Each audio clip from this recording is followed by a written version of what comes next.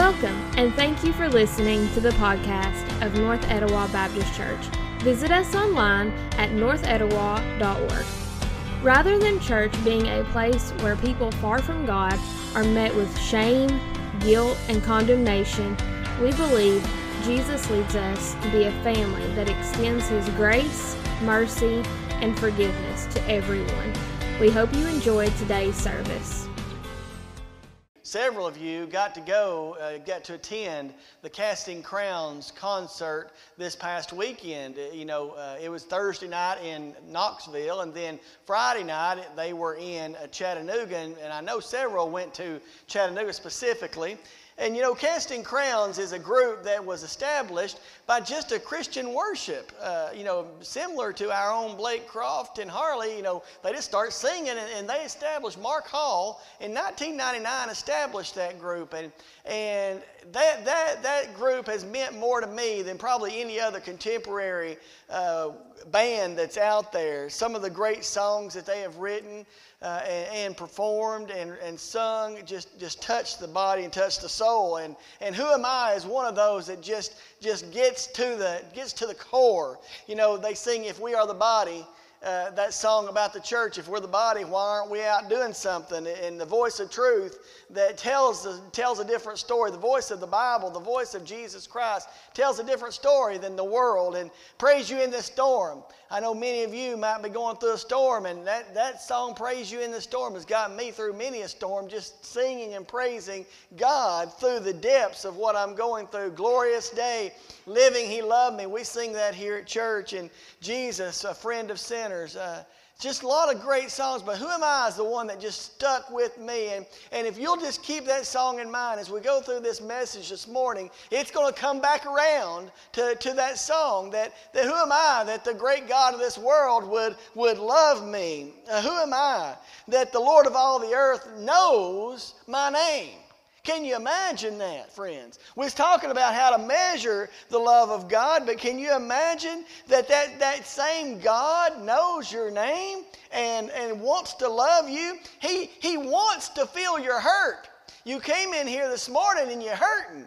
You've been going through, but that same God, the Creator God, the one back in Genesis 1:1 in the beginning, God, that same God wants to feel your hurt, and He's that bright and morning star that Christian sang about. He chooses to light the way for you. Now, whether you choose to go His path is your prerogative. But friends, we've got to see where God is lighting the path for us, and we got to follow His pathway as He, that bright and morning star, wants to light our way. Even though we wander. How many of you have seen the path that God's laid out and you sort of drift the other way? You're dragging as you go. We do that. I've done that individually. We do it as church. We do it as a congregation. We do it as a convention, as a Southern Baptist convention. We try to wander sometimes. But that same God, He sees that sin in our life, and He, that choppy water.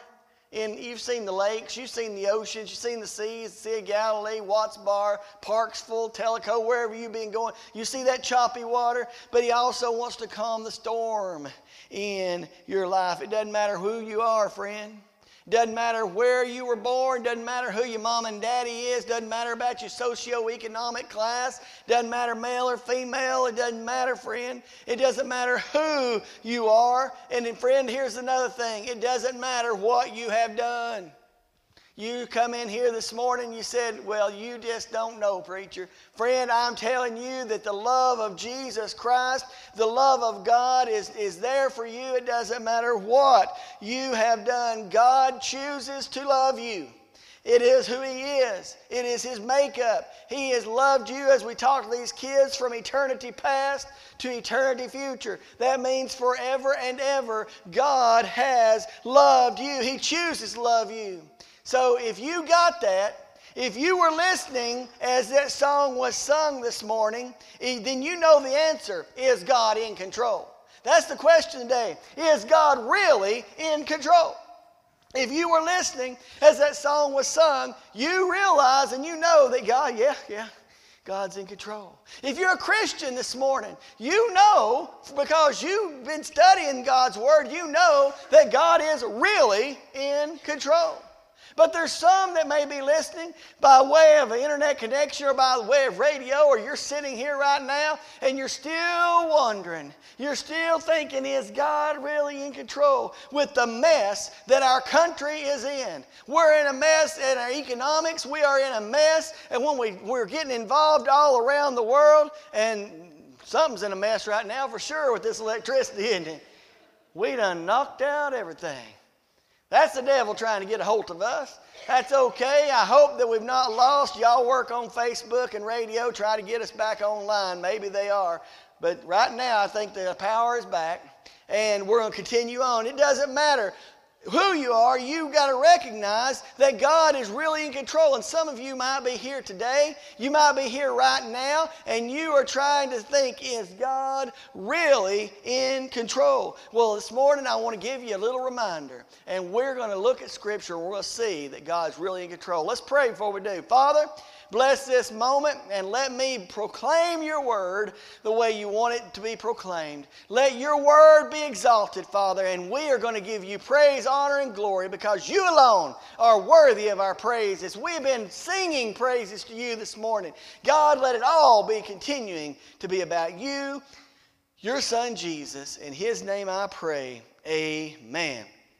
First thing I want you to notice this morning is God is in control of nature. Jot that down. You got a note place on that bulletin. You got a note place somewhere on a scrap sheet of paper. Jot it down. God is in control of nature. Turn with me to Matthew chapter 6. I'm going to put you on a Bible drill again today. I'm sorry, but we're going to look at some scriptures. In Matthew chapter 6. Matthew chapter 6.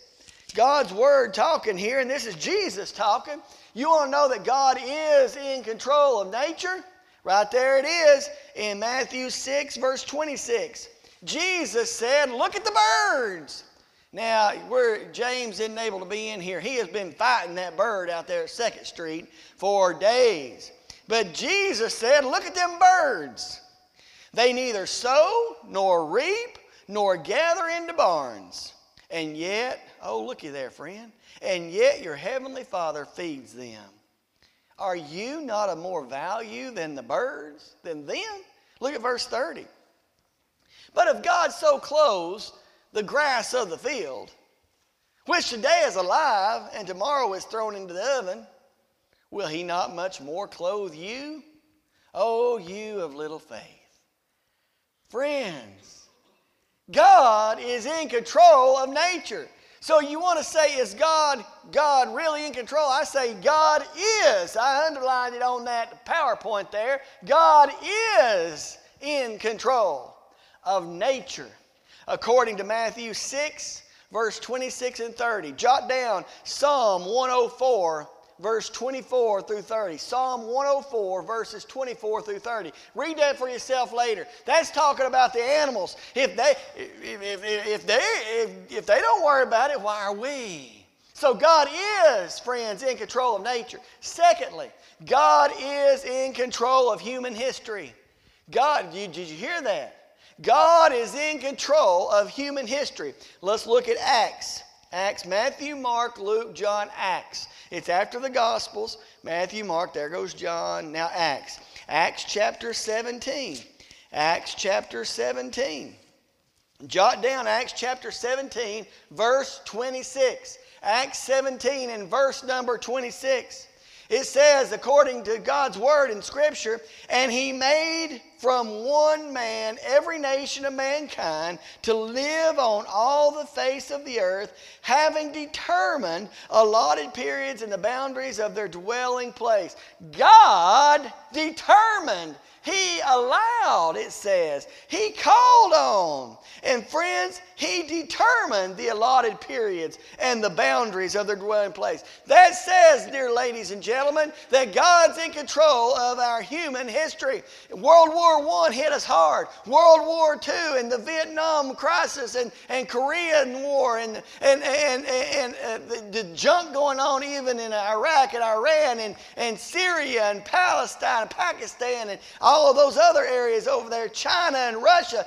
God is the one who foresaw it. And friends, if you get off your high horse, because God is the one who made the United States of America the greatest country ever on the face of this earth. We have got to get back to looking to Him, the author and finisher of our faith as Christians, because we Christians, the church, is the one that has allowed this country to go back into the pits to where she has never been in our history. Friends, it is up to the church to stand back up and get back up and to start proclaiming this word is true, this word is real, and we are going to stand on this word. Ladies and gentlemen, I'm just going to go there. You say, no, you're not. Yes, I am. I'm going there. Friends, homosexuality is a sin. I'm telling you this morning that you cannot live together as man and woman and it not be a sin. It is God ordained in His word that it is one man, one woman for life. The institution of family, the institution of marriage is the first thing that God ordained. We have got to get back to what it's about. And ladies and gentlemen, oh yeah, I'm going there too. You better quit sleeping around on your spouse. You better quit messing and flirting with somebody else at work. It's wrong.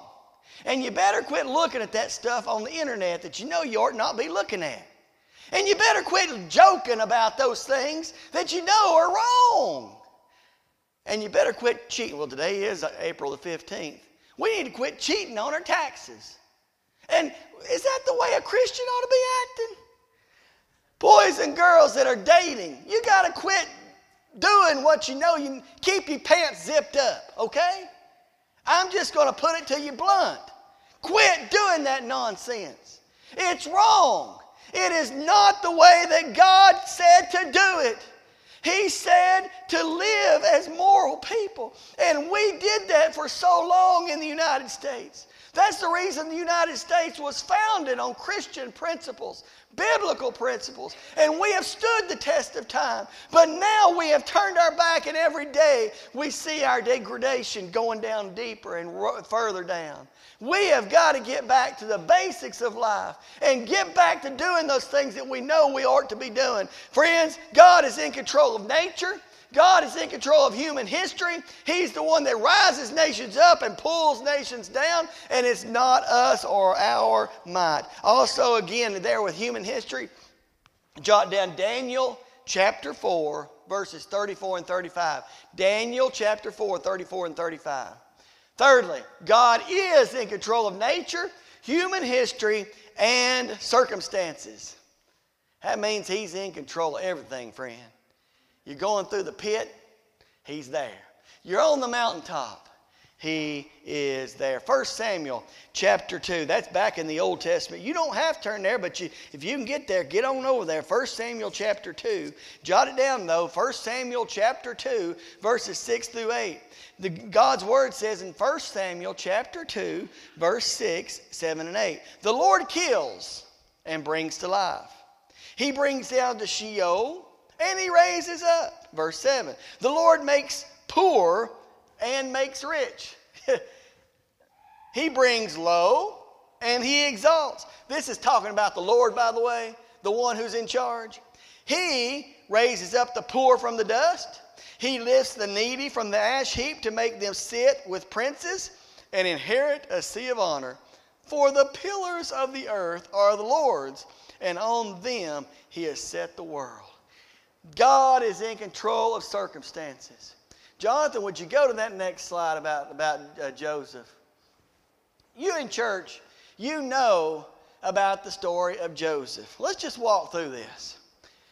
Joseph was on the mountain. Up here on the front, top left, he is his dad's favorite boy. He got that coat of many colors. He was riding high. He was the favorite. He didn't have to do the work all his brothers did. But look what's next. You remember his brothers got mad at him, sold him into slavery, all the way down the bottom. There he is in slavery. Well, he kept following the Lord, and he kept doing what he knew he needed to be doing. And before long, Potiphar had gotten him, and he became the leader in Potiphar's house.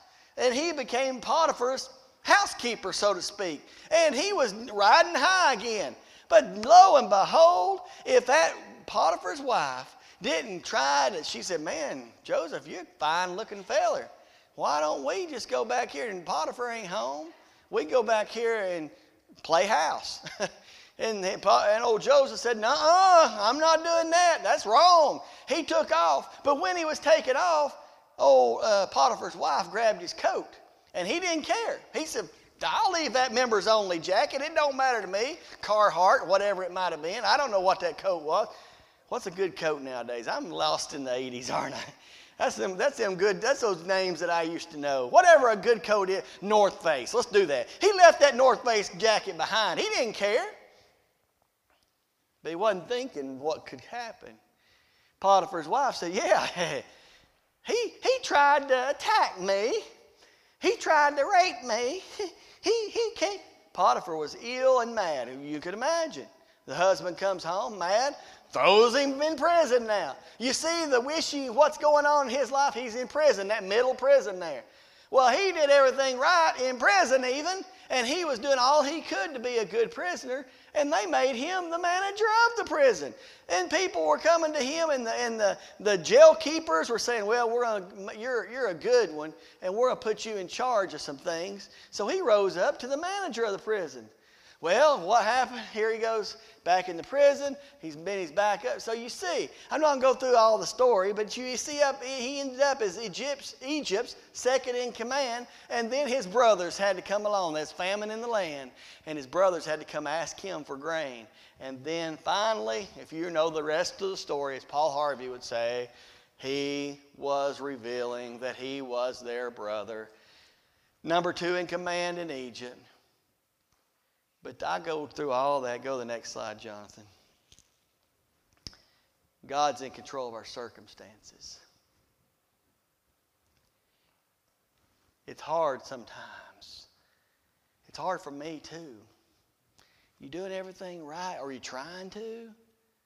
And yet the evil one keeps attacking. And he even uses people that you like to attack you.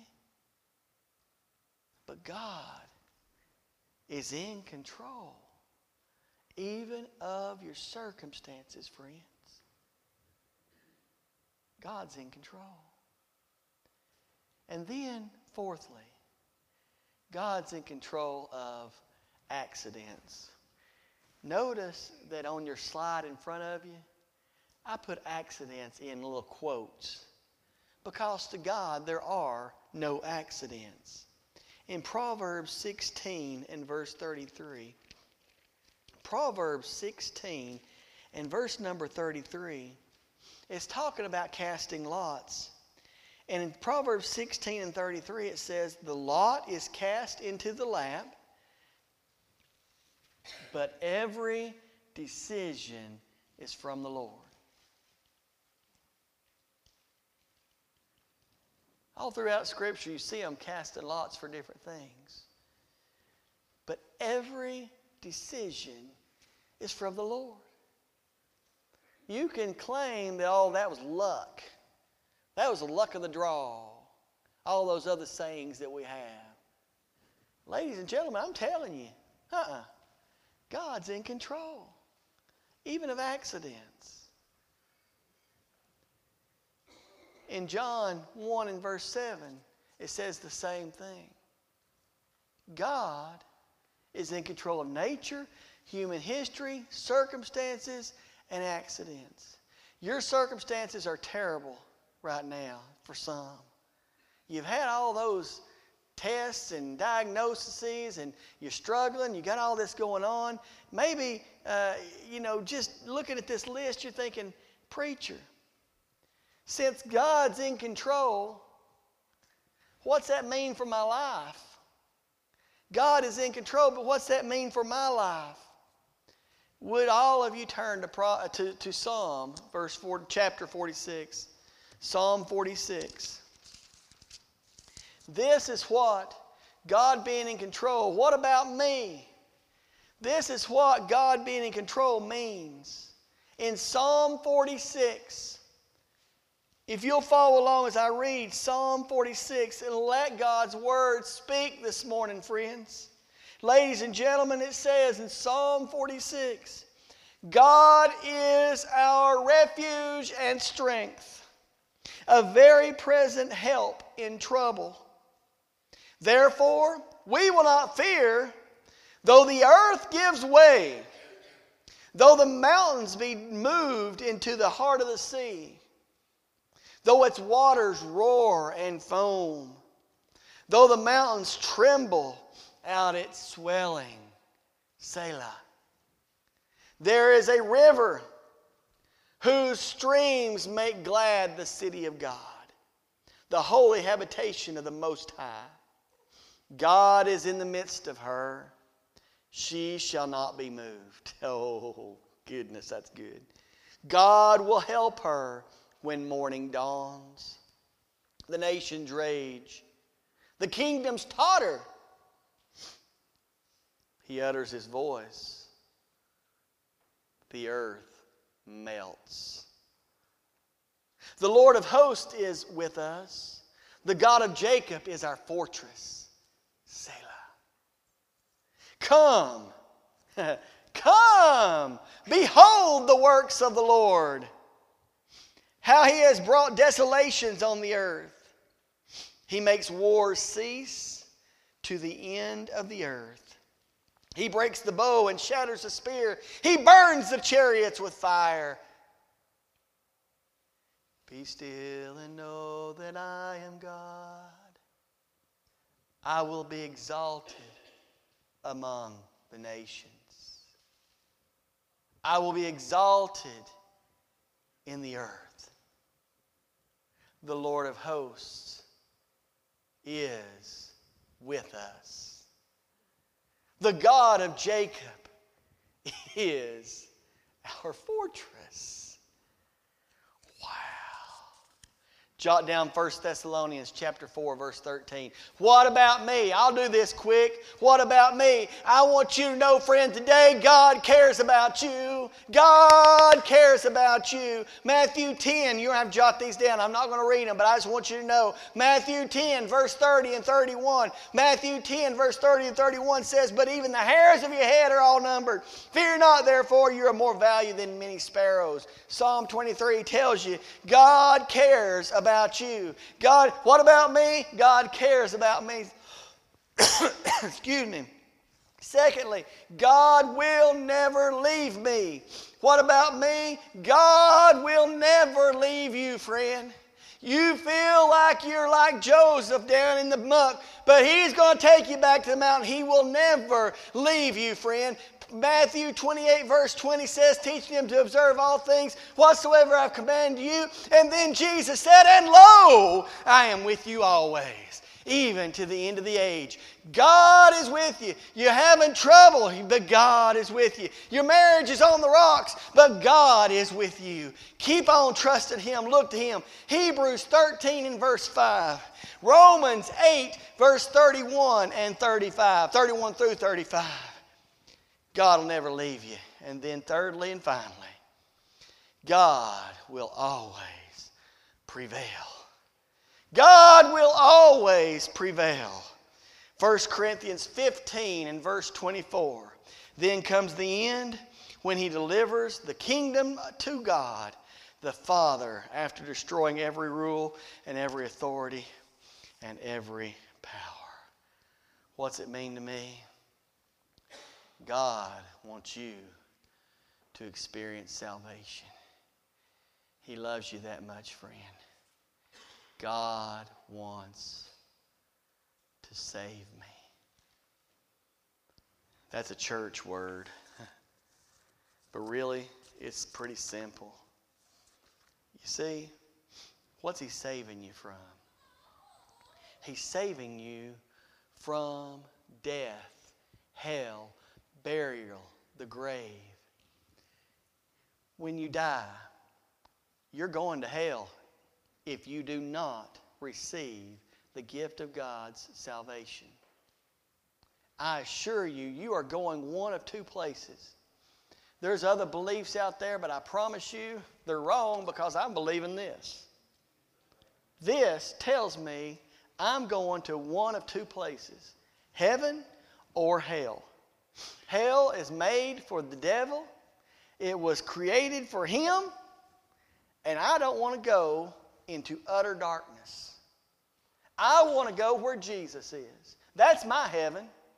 It's going to be streets of gold and gates of pearl, but I assure you, you're not going to care about it. The street's going to be gold. You're going to be saying, where's Jesus? I want to see Jesus. Friend, we are going there if we have a relationship with Jesus. He wants to save me. How do you get salvation? It's simple. It's receive. Receive the free gift of salvation. It's Jesus Christ reaching out. He died on the cross for you. And He's saying, will you believe that I died on the cross for you?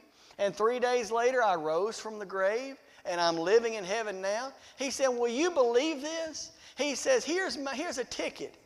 He pulls out and he says, here's your ticket to heaven. Will you take it?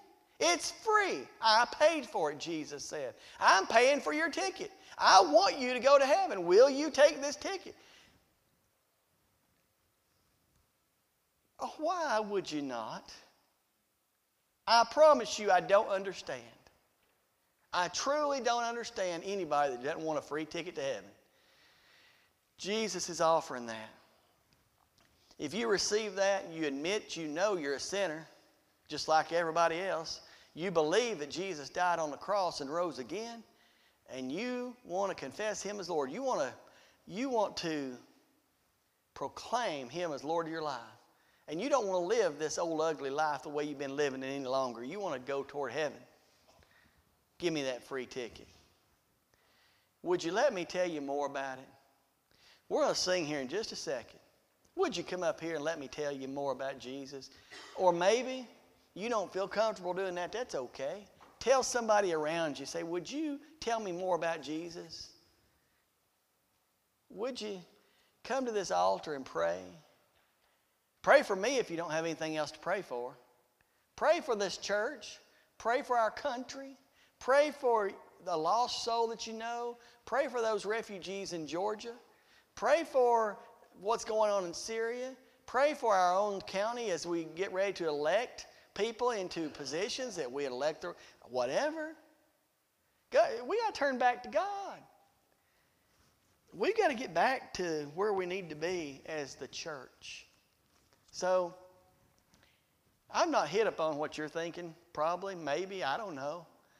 But won't you just tell me, say, hey, you didn't say this, but this is what I need you to pray. I want to pray with you.